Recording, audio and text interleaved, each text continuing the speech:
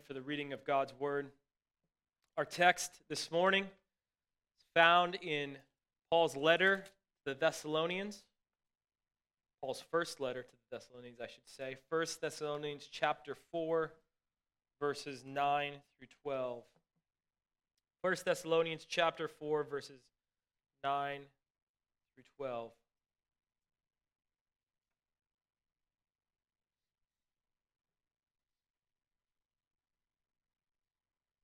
Here's what it says. Now concerning brotherly love, you have no need for anyone to write to you, for you yourselves have been taught by God to love one another. That indeed is what you are doing to all the brothers throughout Macedonia. But we urge you, brothers, do this more and more, and to aspire to live quietly, to mind your own affairs, and to work with your hands as we instructed you, so that you may walk properly before outsiders and be dependent on no one. You may be seated. Would you pray with me?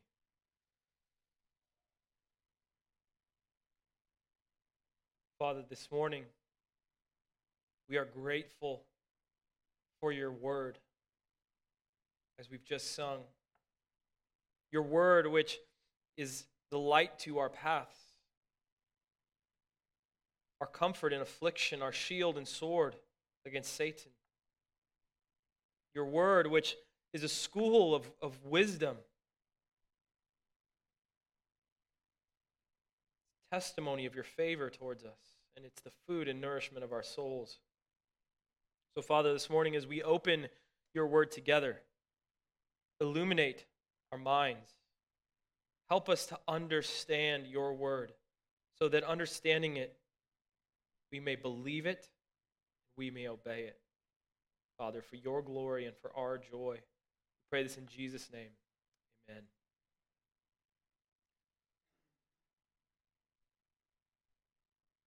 Theology is not meant just for the mind.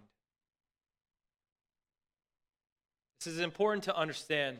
Doctrine, you think of the word doctrine, is not meant as an end in itself. In other words, we don't learn theology or learn doctrine just because we like it or just because that's what you're supposed to do. The point of studying theology is to know God. The point of studying theology, of studying doctrine, is so that we can worship God as He truly is, and so that we can live lives that please Him. Everything that we study in Scripture, from the most practical, basic truths to the most complicated theological formulations, should impact how we live. One of the 8th century church fathers, Maximus the Confessor, put it this way. This is what he says. He says, theology without action or theology without practice is the theology of demons. Okay, so take your theological pipe, put that in there and smoke that for a while. That's a good one just to just mull over in your mind. Theology without practice, without action, is a theology of demons. Right? You can kind of hear the echoes from James's letter. Even the demons believe. They shudder.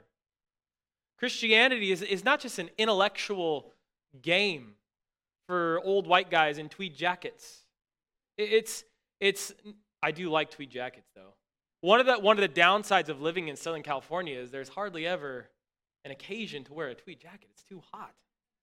But that's a sermon for another time. Christianity is not just a existential balm for your brain that just makes you feel good, and so you're not worried about going to hell when you die.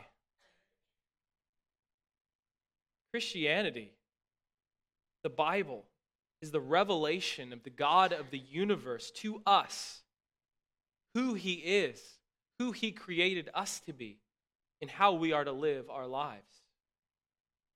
Everything that we learn about Him impacts how we live our lives and how we treat one another.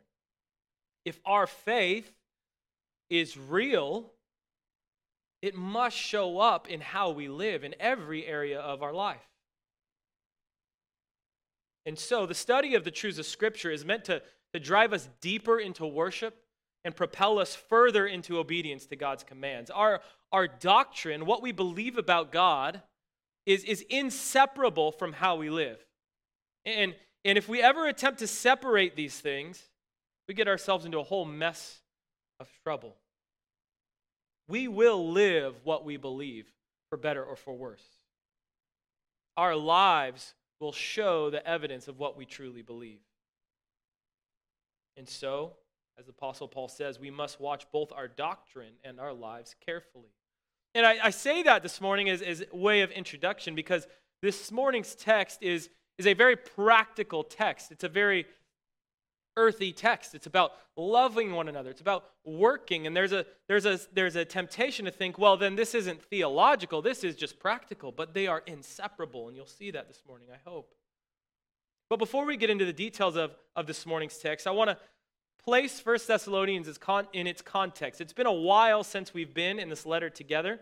If you're new here, we preach verse by verse through books of the Bible. I've been preaching through 1 Thessalonians every time I preach. Pastor Rudolph's been preaching through Matthew every time he preaches. And so it's been 3 months or so since we were last in 1 Thessalonians. So let's review. 1 Thessalonians is not a lecture in theoretical doctrine. It's not a book written by some author.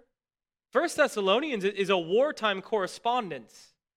It is instructions from a general to his troops who are under heavy fire by the enemy. The Apostle Paul, as you saw, as you heard, as we read Acts chapter 17, was no armchair theologian in some ivory tower. He was a pioneer church-planting missionary on the front lines of the gospel work. He literally bled repeatedly for the gospel and eventually gave his life in its service. So as we read these words, let's remember that this morning. Now, as you heard in Acts chapter 17, that was the story of the founding of this church in Thessalonica. It was a pretty dramatic and tumultuous founding of a church. The church in Thessalonica is young still when Paul writes 1 Thessalonians. It's a brand new church plant of brand new Christians. Paul, Silas, and Timothy had come into Thessalonica, a city in Greece. They'd gone to the synagogue. They had preached the gospel. Jesus is the Messiah boldly. And from this preaching, Jews and Gentiles both came to believe that Jesus was the Messiah. Men, women, Jews, Greeks. And so Paul and his team began to form the church. They began meeting together. They began instructing them, teaching them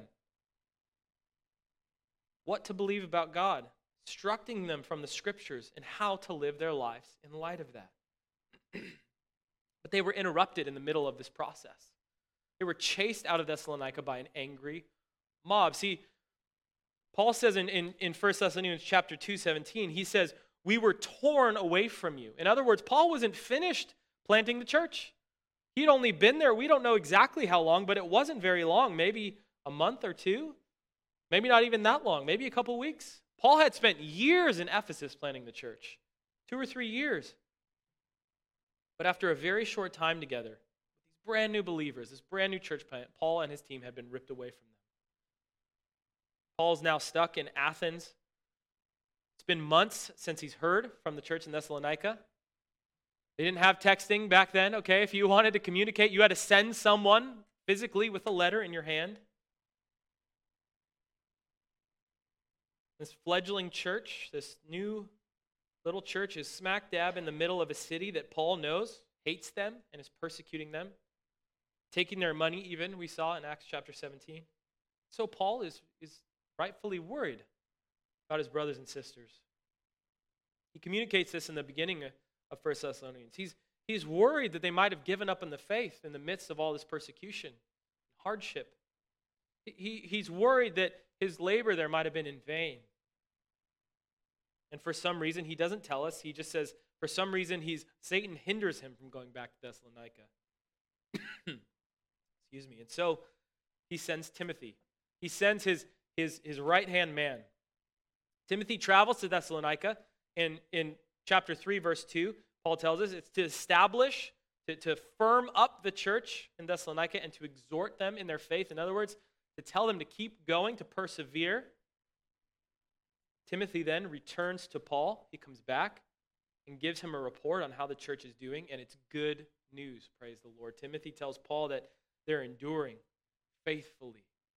They're growing. They're loving each other. There are some areas in which they need a word from Paul, but overall, it's good news. And so Paul writes this letter, the first letter to the Thessalonians, in response to that and sends it back to Thessalonica to encourage them, to exhort them, to instruct this faithful but brand new church of new believers in the middle of a hostile city. That's where our passage this morning is situated. That's the context in which it is situated.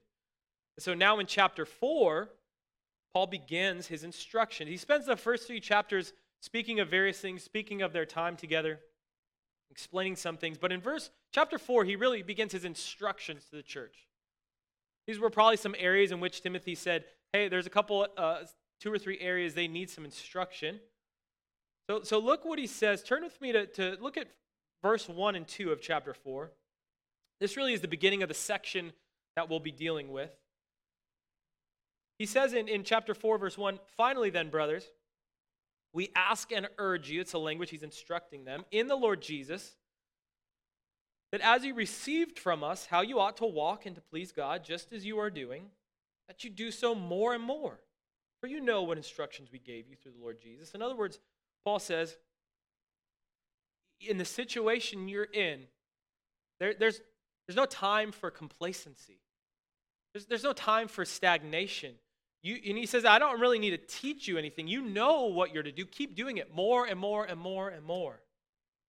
Continue to live in faithful obedience to God's word. Continue to grow in maturity and obedience. This is a great summary of the Christian life. We have God's instruction to us. We know what it is. Walk and please God more and more and more and more and more. Grow, learn more and more. This is God's will for your life and for mine. It was God's will for the church in Thessalonica. So that's Paul's kind of main exhortation in this section. And then he gets into some specifics. He gets into 3 specific areas he wants them to focus on as they're growing in obedience to the Lord. The first is sexual holiness. We dealt with this last time we were in 1 Thessalonians. That's in verses 3 through 8. So it's sexual holiness, brotherly love, and kind of their work ethic or their lives in relation to outsiders. So the second 2 exhortations are what we're going to look at this morning. And it breaks down really easy. 2 main sections in our text this morning. The first is this. We are called to love each other increasingly. We are called to love each other increasingly. Look at verse 9. Again, he's listing off these various areas. Now, concerning brotherly love, or you might translate that family love, familial love, you have no need for anyone to write to you. For you yourselves have been taught by God to love one another. For that is indeed what you are doing to all the brothers throughout Macedonia. But we urge you, brothers, to do this more and more.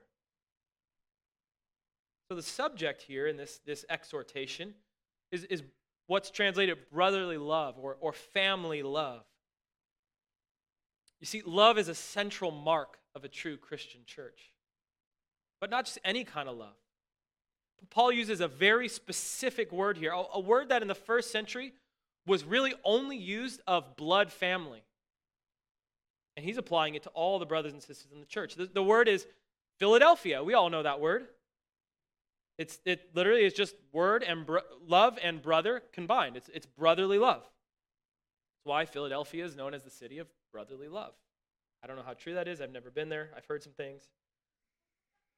It's the city of cheesesteaks and cream cheese in my mind. But anyway, that's how the ESV translates it. But this is not, don't get confused, this is not just a male thing, brotherly love. It's family love might be a better way to think about it. It's sibling love. another way to think about it. It's the closest, most intimate form of love. The kind of love that is reserved, again, in the first century mind for blood family. It's the most loyal of loves. Paul says the church is to be marked by this type of love, family love. Because the church is a family. It's not that the church is like a family or that we're like brothers and sisters. We are brothers and sisters. The church is not just a nonprofit or a gathering of like-minded people or a religious event to attend. The church is a family.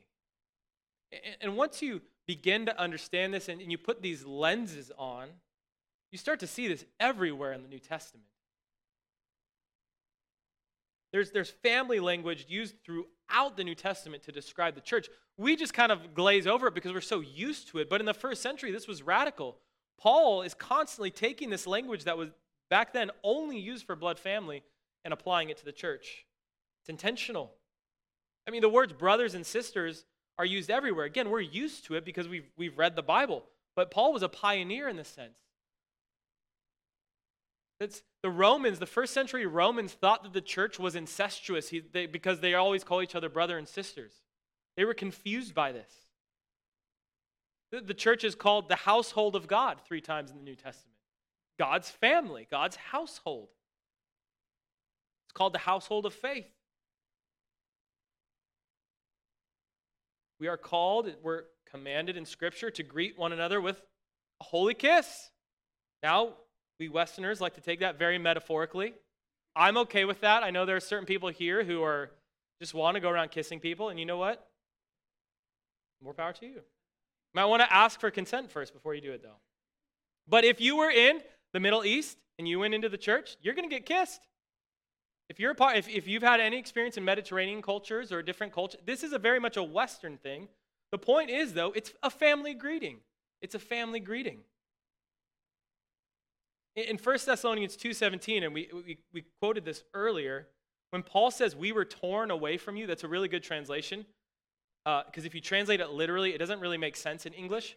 But literally, he uses this word that means we were made orphans. In other words, Paul's saying when we were forced away from you, it's like we became orphans because we were separated from our family. In Paul's mind, to be separated from his brothers and sisters in Thessalonica was to become an orphan, to be separated from his family. We're to call God our Father. It's family language. Jesus is the Son of God. Family language. Our Father, Hebrews 12 tells us, disciplines us out of love. It's family. How do we get into the family? We're born again into the family of God. We're adopted into the family of God. It's all family language. The gospel is saturated with family language. Probably part of the reason that we've missed this sometimes is because we've over-individualized the gospel. The church is a family. To be part of this family is definitional. Is that a word? Definitional to the Christian life. It's so definitional. Now I'm second-guessing myself. It's so crucial to the Christian life that Jesus can say, becoming a believer in Christ may cost you your family. Your family, your blood family may reject you if you follow me. But if you follow Christ, you get an even bigger and better family. He says this in Mark chapter 10. The disciples had said, Jesus, we've left everything for you. Look what Jesus says. Truly, I say to you, there is no one who has left house or brothers or sisters or mother or father or children or lands for my sake and for the gospel who will not receive 100-fold now in this time. Houses and brothers and sisters and mothers and children and lands with persecutions and in the age to come eternal life. See, when you confess faith in Christ, you're brought into the family of God. When you're baptized into Christ. You're baptized into the church, his family. That is the truth, and that's what is going on in this text. That is how we are to love one another. That's the subject of what we're looking at here. Now, the state of the Thessalonian church is good. They're already doing this, which is pretty amazing if you think about it. This is a 3-month-old, maybe, church of brand new believers. Paul says, you're already doing this. They already understand that loving each other as family is what they are supposed to do. They're being persecuted, and yet they're sticking together. They're taking care of one another, so much so that Paul even says here, you don't really even need me to write to you about this. My prayer is that that would be true of us, that we would love each other like family, brothers and sisters in the faith, in the household of God, having been adopted by him into the same family. My prayer is that if the Apostle Paul were to look at our church this morning, he could say, concerning brotherly love, I don't even need to write anything to you. But if we want that to be true of us, if we want to grow in our love as we're called to do it, as we'll see, we've got to know the source of this love. We've got to know the source. How did the Thessalonians know to love each other like this? Well, Paul tells us in verse 9. You yourselves, very emphatic there, you yourselves have been taught by God to love one another. God is the source of their love. God is the one who has taught them to love each other. Paul didn't need to teach them to love one another. God already has. Now, you might be thinking, what in the world does that mean? How did God teach them? And that's a great question. And the answer to it lies in the word that Paul uses for this. And from the best that we can tell, Paul invented a word here. He does that sometimes. He took the word for God, theos, and the word for taught, diktos, and just puts them together into one word. So you could say, you yourselves are God taught to love one another. What is Paul doing here? He's making an allusion to the Old Testament book of Isaiah. In a beautiful section of Isaiah 54 in verse 13, God is listing out all of these covenant promises that are going to come in the new covenant, future things that he will do when Messiah comes. And in verse 13, this is what he says. All your children shall be taught by the Lord, and great shall be the peace of your children. So God is saying, look, in the new covenant, when Messiah comes, their teacher is going to be the Lord himself. Paul's giving a slight allusion here to say this is what's going on in the Thessalonian church. He's seeing the fruits of Messiah's ministry in the Thessalonian church. This was something that was going to be different in the new covenant. That the people of God, the family of God, we should say, will know him directly and have him as their teacher. Paul alludes to Isaiah here, but this idea is all over the prophets. We saw this even when we were looking at the Lord's Supper. Jeremiah says this. Jeremiah 31, 33 through 34. For this is the covenant that I will make with the house of Israel after those days, declares the Lord. I will put my law within them, and I will write it on their hearts. I will be their God, and they shall be my people. And no longer shall each one teach his neighbor and each his brother, saying, know the Lord, for they shall all know me. From the least to the greatest, declares the Lord, for I will forgive their iniquity, and I will remember their sin no more. You see how this is fulfilled in the Thessalonian church by this beautiful word that Paul invents. Ezekiel tells us a very similar thing. Ezekiel reveals the means by which God will do this. Ezekiel 36:27. And I will put my spirit within you and cause you to walk in my statutes. Be careful to obey my rules. I don't have this one on the screen. In Romans chapter 5, Paul even combines these things. He says that the love of God has been poured into our hearts through the Holy Spirit. That's what Paul is seeing in this church. This family love, this obedience to God's word that Paul is seeing is the work of the Holy Spirit. It's the evidence that God's promises are being fulfilled in this church. It's the evidence that God is at work in this church. That's not usually how we judge today if God is at work in a church, is it? We think, oh, that church is growing. God must be at work. Oh, their baptism numbers are up. God must be at work. And that may be true. That may be true. That's not how Paul looks for evidence of the Holy Spirit's work. Paul in this text says, they're loving each other like brothers and sisters. God is at work there. Thessalonians are loving one another with a family love. And not only that, Paul says, it's not just their little local body that they're loving. Paul says they're loving the whole region of Macedonia. They're loving all the brothers and sisters in all of Macedonia, which is kind of like maybe for us, Southern California or something like that, or even just San Diego County. Their love is so powerful that it's overflowing from their church to others.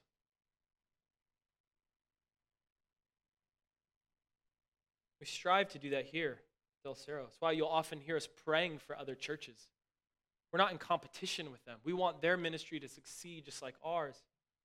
We're always looking for ways that we can bless and encourage the ministry of other faithful gospel-preaching churches here in our city and beyond to the whole world. The Thessalonians were succeeding at this. But although Paul said he had nothing to write, he still wants to encourage them.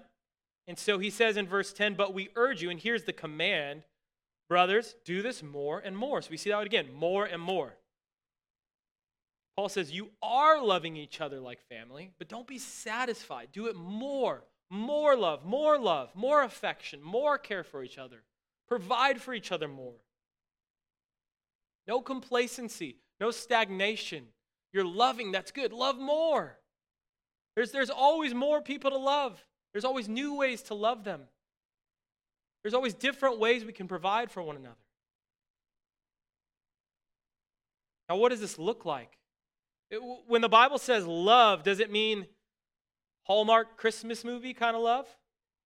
No. God forbid. Okay? I know that's some of your things. Is this like, when we think love, is this mainly an emotional feeling? Like, oh, I love you. No, it's not that. It's not that. Although this love does entail emotions, it's not driven by emotions. It mainly involves action. It involves taking care of each other. It means that we're providing for one another. We're taking care of each other. We're watching out for one another. It means that when someone in the church has a financial need, others come through to provide for it. That's why we have the Deacons Fund. It means meeting each other's needs, but also being willing to let your needs be known so that your brothers and sisters can care for you. It takes humility. So it has a financial aspect. Any good family does. It means sharing our skills with one another, helping each other. Now, this takes place in the actual church service, doing sound, playing music, serving on the greeting team, different ways like this, but also just in everyday life tasks.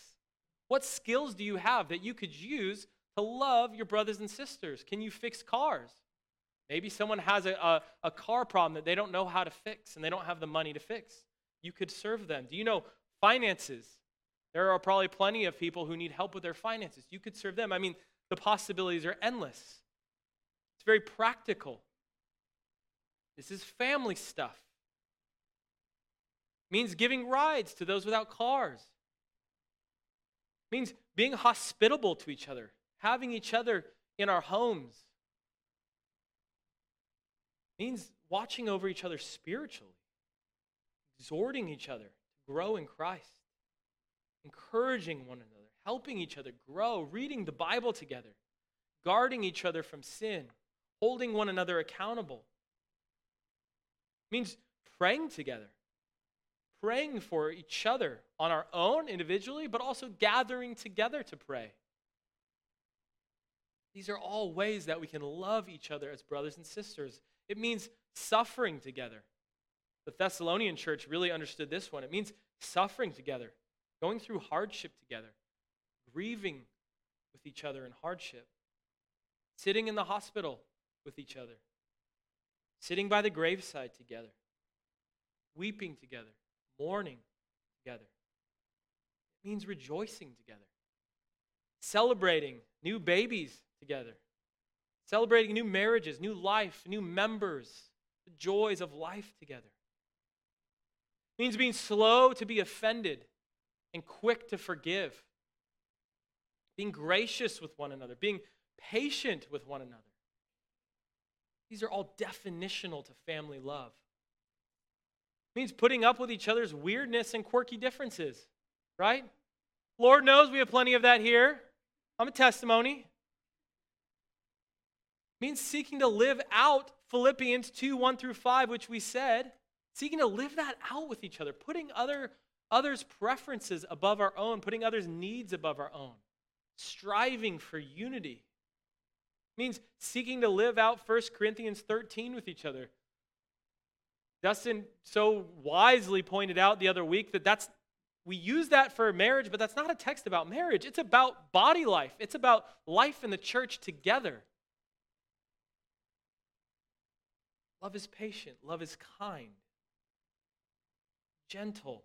Not holding grudges. Not harboring resentment against those in the body. This is the kind of family love that should mark our church. God is calling us to live like this. He's calling you and I to live like this, to love like this. Our Father is telling his children, us, to love each other like brothers and sisters. And when we're tempted to think that just sounds so hard, just sounds impossible, you don't know this person, you don't know this person. You need to remember that that's the source of this love, the motivation for this love. It's not us. It's God himself. God did not love us because we were lovable. God did not display his love for us in Christ Jesus when we were at our most lovely, but when we were enemies of his. We were wicked. When you're struggling to love those in the body, think of God's love for you. Think of God's patience towards you. Think of God's kindness to you to lead you to repentance. Think of God's grace towards you in Christ Jesus. Think of God's love displayed for you on the cross of Christ. Let that fuel this love for one another. Think of how undeserving you are of all those things that God has lavished upon you. And then out of that, lavish it upon your brothers and sisters. See, we have the same Holy Spirit dwelling in us that the Thessalonians did. And the Holy Spirit working in us individually and corporately will do this. We are faithful in prayer. We are faithful in obedience. So ask yourself this morning, think about this week. It's a very practical question. How can I better love the brothers and sisters of Del Cerro Baptist Church? How can I better serve and care for my brothers and sisters? Just think of some simple things you could do. Maybe it's a note you could send. Maybe it's an encouraging conversation you could have. Maybe there's someone struggling in sin that you've been not wanting to confront, but you need to confront them. Maybe you've been harboring resentment and you need to ask for forgiveness. Maybe you've lacked patience. You need to ask for forgiveness. Think about that this week. How can I better love and serve my brothers and sisters of Del Cerro? I believe as a church that we do this. We do this well, but let's not become complacent. Amen. Let's continually seek to grow, and as Paul says, do this more and more and more and more. Become more and more and more loving. We are called to love each other increasingly. And secondly, we are called to live respectfully. I don't like that summary of this, but it's the only way I could think of to summarize all this. I think it will become more clear as we go along. So Paul concludes this kind of instruction section, this urging section, with the second half of verse 10. Look at verse 10. But we urge you, brothers, do this more and more. Okay? We just saw that.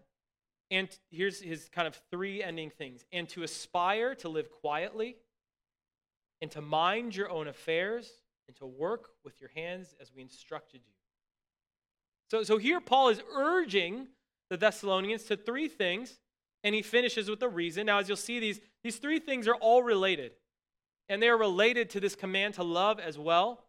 But let's walk through each one. So Paul urges these Thessalonians to aspire to live quietly. And that's kind of an interesting phrase, isn't it? Paul says to aspire to live quietly. In other words, you could say to make it your ambition to lead a quiet life. That's how some translations translate it. Make it your aim. This should be your goal, to live quietly. Almost an oxymoron. The King James, I like this, says, study to be quiet. Now, we understand goals. Okay, we get ambition. Okay, it's something we want to set our minds. It's something we want to accomplish. That's straightforward. What does it mean to live quietly? It's a strange phrase. Because if it's about volume, I'm in trouble. And I can feel all the parents with young kids in the room thinking, yeah, a quiet life would be nice. But this text is unfortunately not about that. It's not about volume. No, to live quietly is about living peacefully. It's almost easier to define it as what it's not, right? It's kind of what the church fathers call the way of negation. So to live quietly is the opposite of living dramatically, the drama queen kind of lifestyle. It's the opposite of someone who's gossiping continually. It is the person who knows how to control their tongue, who knows when to speak and when not to speak. A person who's living quietly is not looking to stir up trouble. It's not always causing problems. Again, it's kind of hard to describe. It's almost more of a feeling. One way that I was thinking about it this week is, you have those friends that when you spend time with them, you just leave feeling restored and refreshed, and you just think, oh, it was good to see them. Those are usually people who are living quietly. They're living restfully. And so when you interact with them, you just feel encouraged, restored. This is an aspect of what it means. They're not always stirring up trouble, stirring up drama, stirring up gossip. Living quietly. Paul says again, they're minding their own business. They're taking care of their own stuff. Paul says that should be our ambition. That should be our aim. And that's obviously easier for some than others. But that should be the way that we seek to live. Quietly, restfully. Not causing problems for people. Paul says to mind your own affairs. And again, this is very related. Paul wants the Thessalonians to mind their own business. It's pretty straightforward. You can see the relation to this previous command. I want to remind you this morning, as I need to constantly remind myself as well. Gossip is a sin in the Bible. Sometimes it's one of those ones that we just excuse as like, well, it's just what people do, or it's just what these type of people do. It's a sin. In Romans 1, Paul lists gossip as a major sin right alongside envy, murder, deception, pride, and hatred of God. It's a serious sin. And it seems to have been a problem in the Thessalonian church because in 2 Thessalonians, Paul writes this in chapter 3.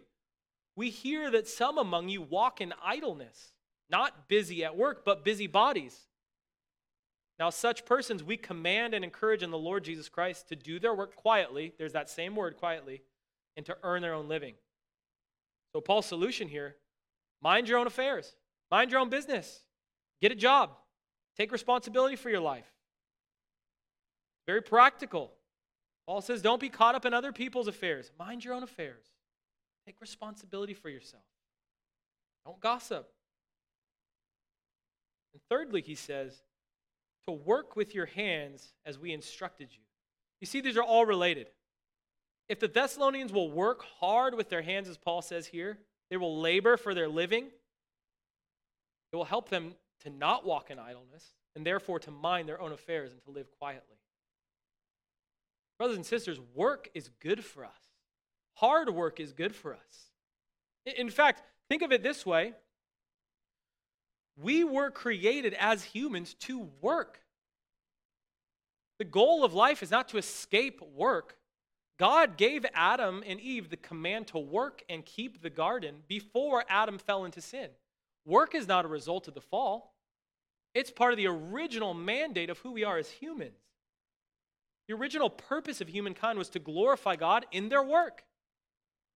Now, the pains and the strife and the struggle that come with work are a part of the fall, and one day we'll be free from those, but we're never going to cease working. It's how we glorify God.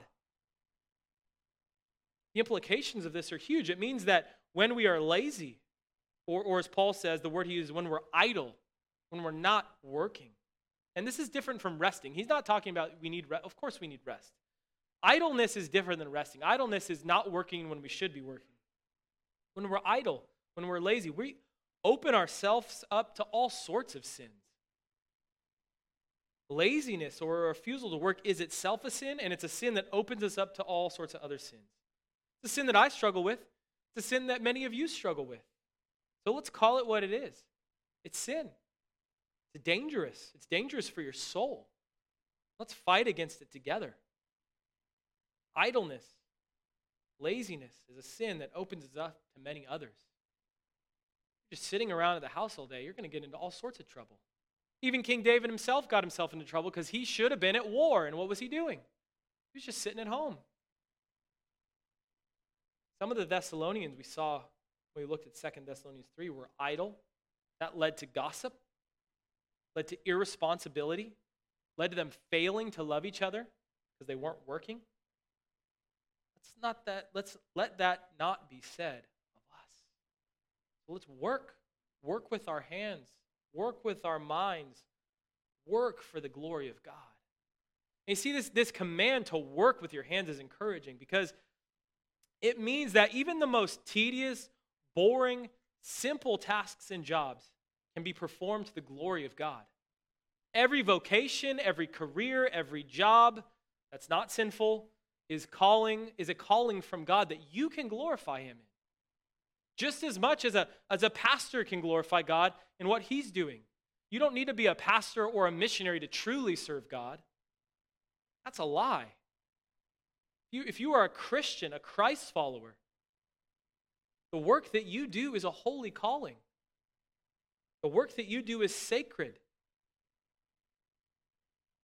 From flipping burgers to selling clothes to serving the military, delivering the mail, whatever it is, all of it can be done for the glory of God. All of it can be offered up to God as a sacrifice of praise. But why does this matter? Well, look at the end of verse 12. There's a reason for it.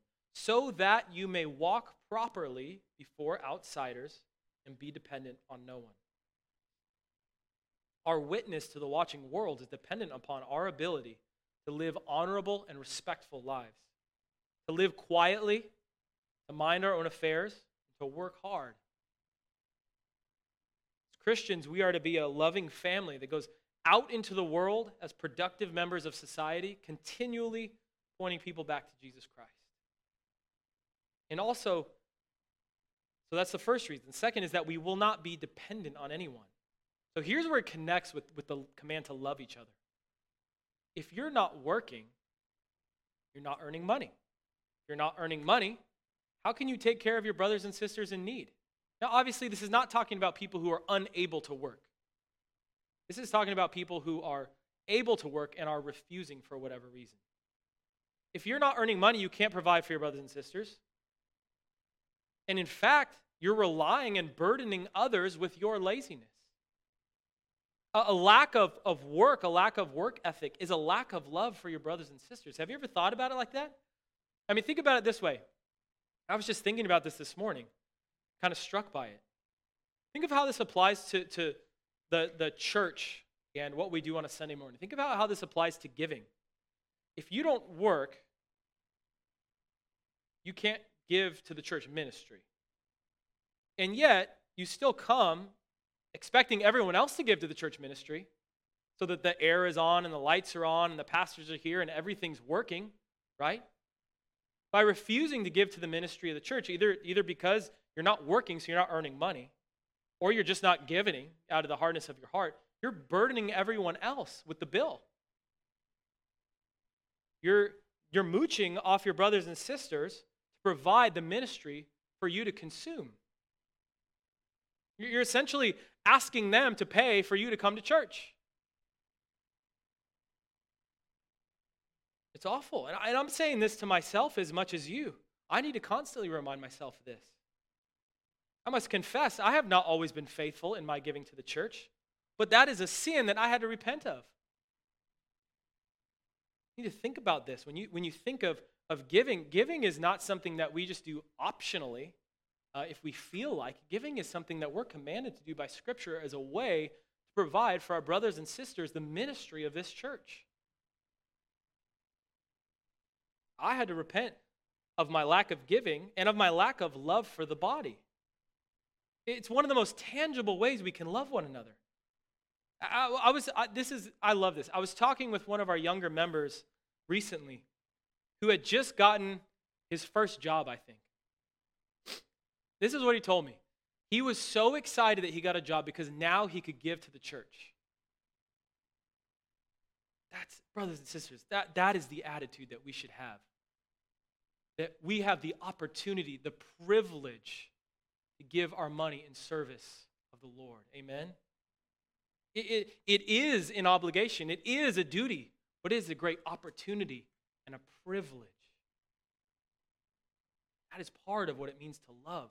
Why we work, so we can love. Now, this call to love and to work is a high calling. It can seem daunting. Loving people is not easy. Working's not easy. But remember this, our motivation, all of it, is grounded in the cross of Christ. We do not do these things. We do not seek to obey these commands so that we might be made right with God, but because we've been made right with God through the blood of Jesus Christ. Because God's love for us was displayed on the cross, the sacrifice of his Son for sinners like you and me, because he accomplished our salvation, because we've placed our faith in Jesus Christ, because he's adopted us into our family, now we are equipped to love, to serve, to work for his glory. See, in Christ, God has forgiven us already of our sins of lovelessness, of bitterness, of laziness, of gracelessness, all our failures, all our rebellion. He's already forgiven us for this. That is what motivates us to love and work for each other increasingly and sacrificially. It's God's love for us that frees us to love one another and to work and glorify him. So, church, let's put our theology into practice. Let's let our doctrine of God's love displayed in the cross of Christ Jesus fuel our love for one another. Let's love each other increasingly. Let's live and work respectfully by the power of the Holy Spirit in obedience to Jesus Christ and for the glory of God the Father. Together as a family, let's put our faith to work. Let's show each other what we believe by our love for one another. It's our calling, it's our duty, it's our privilege.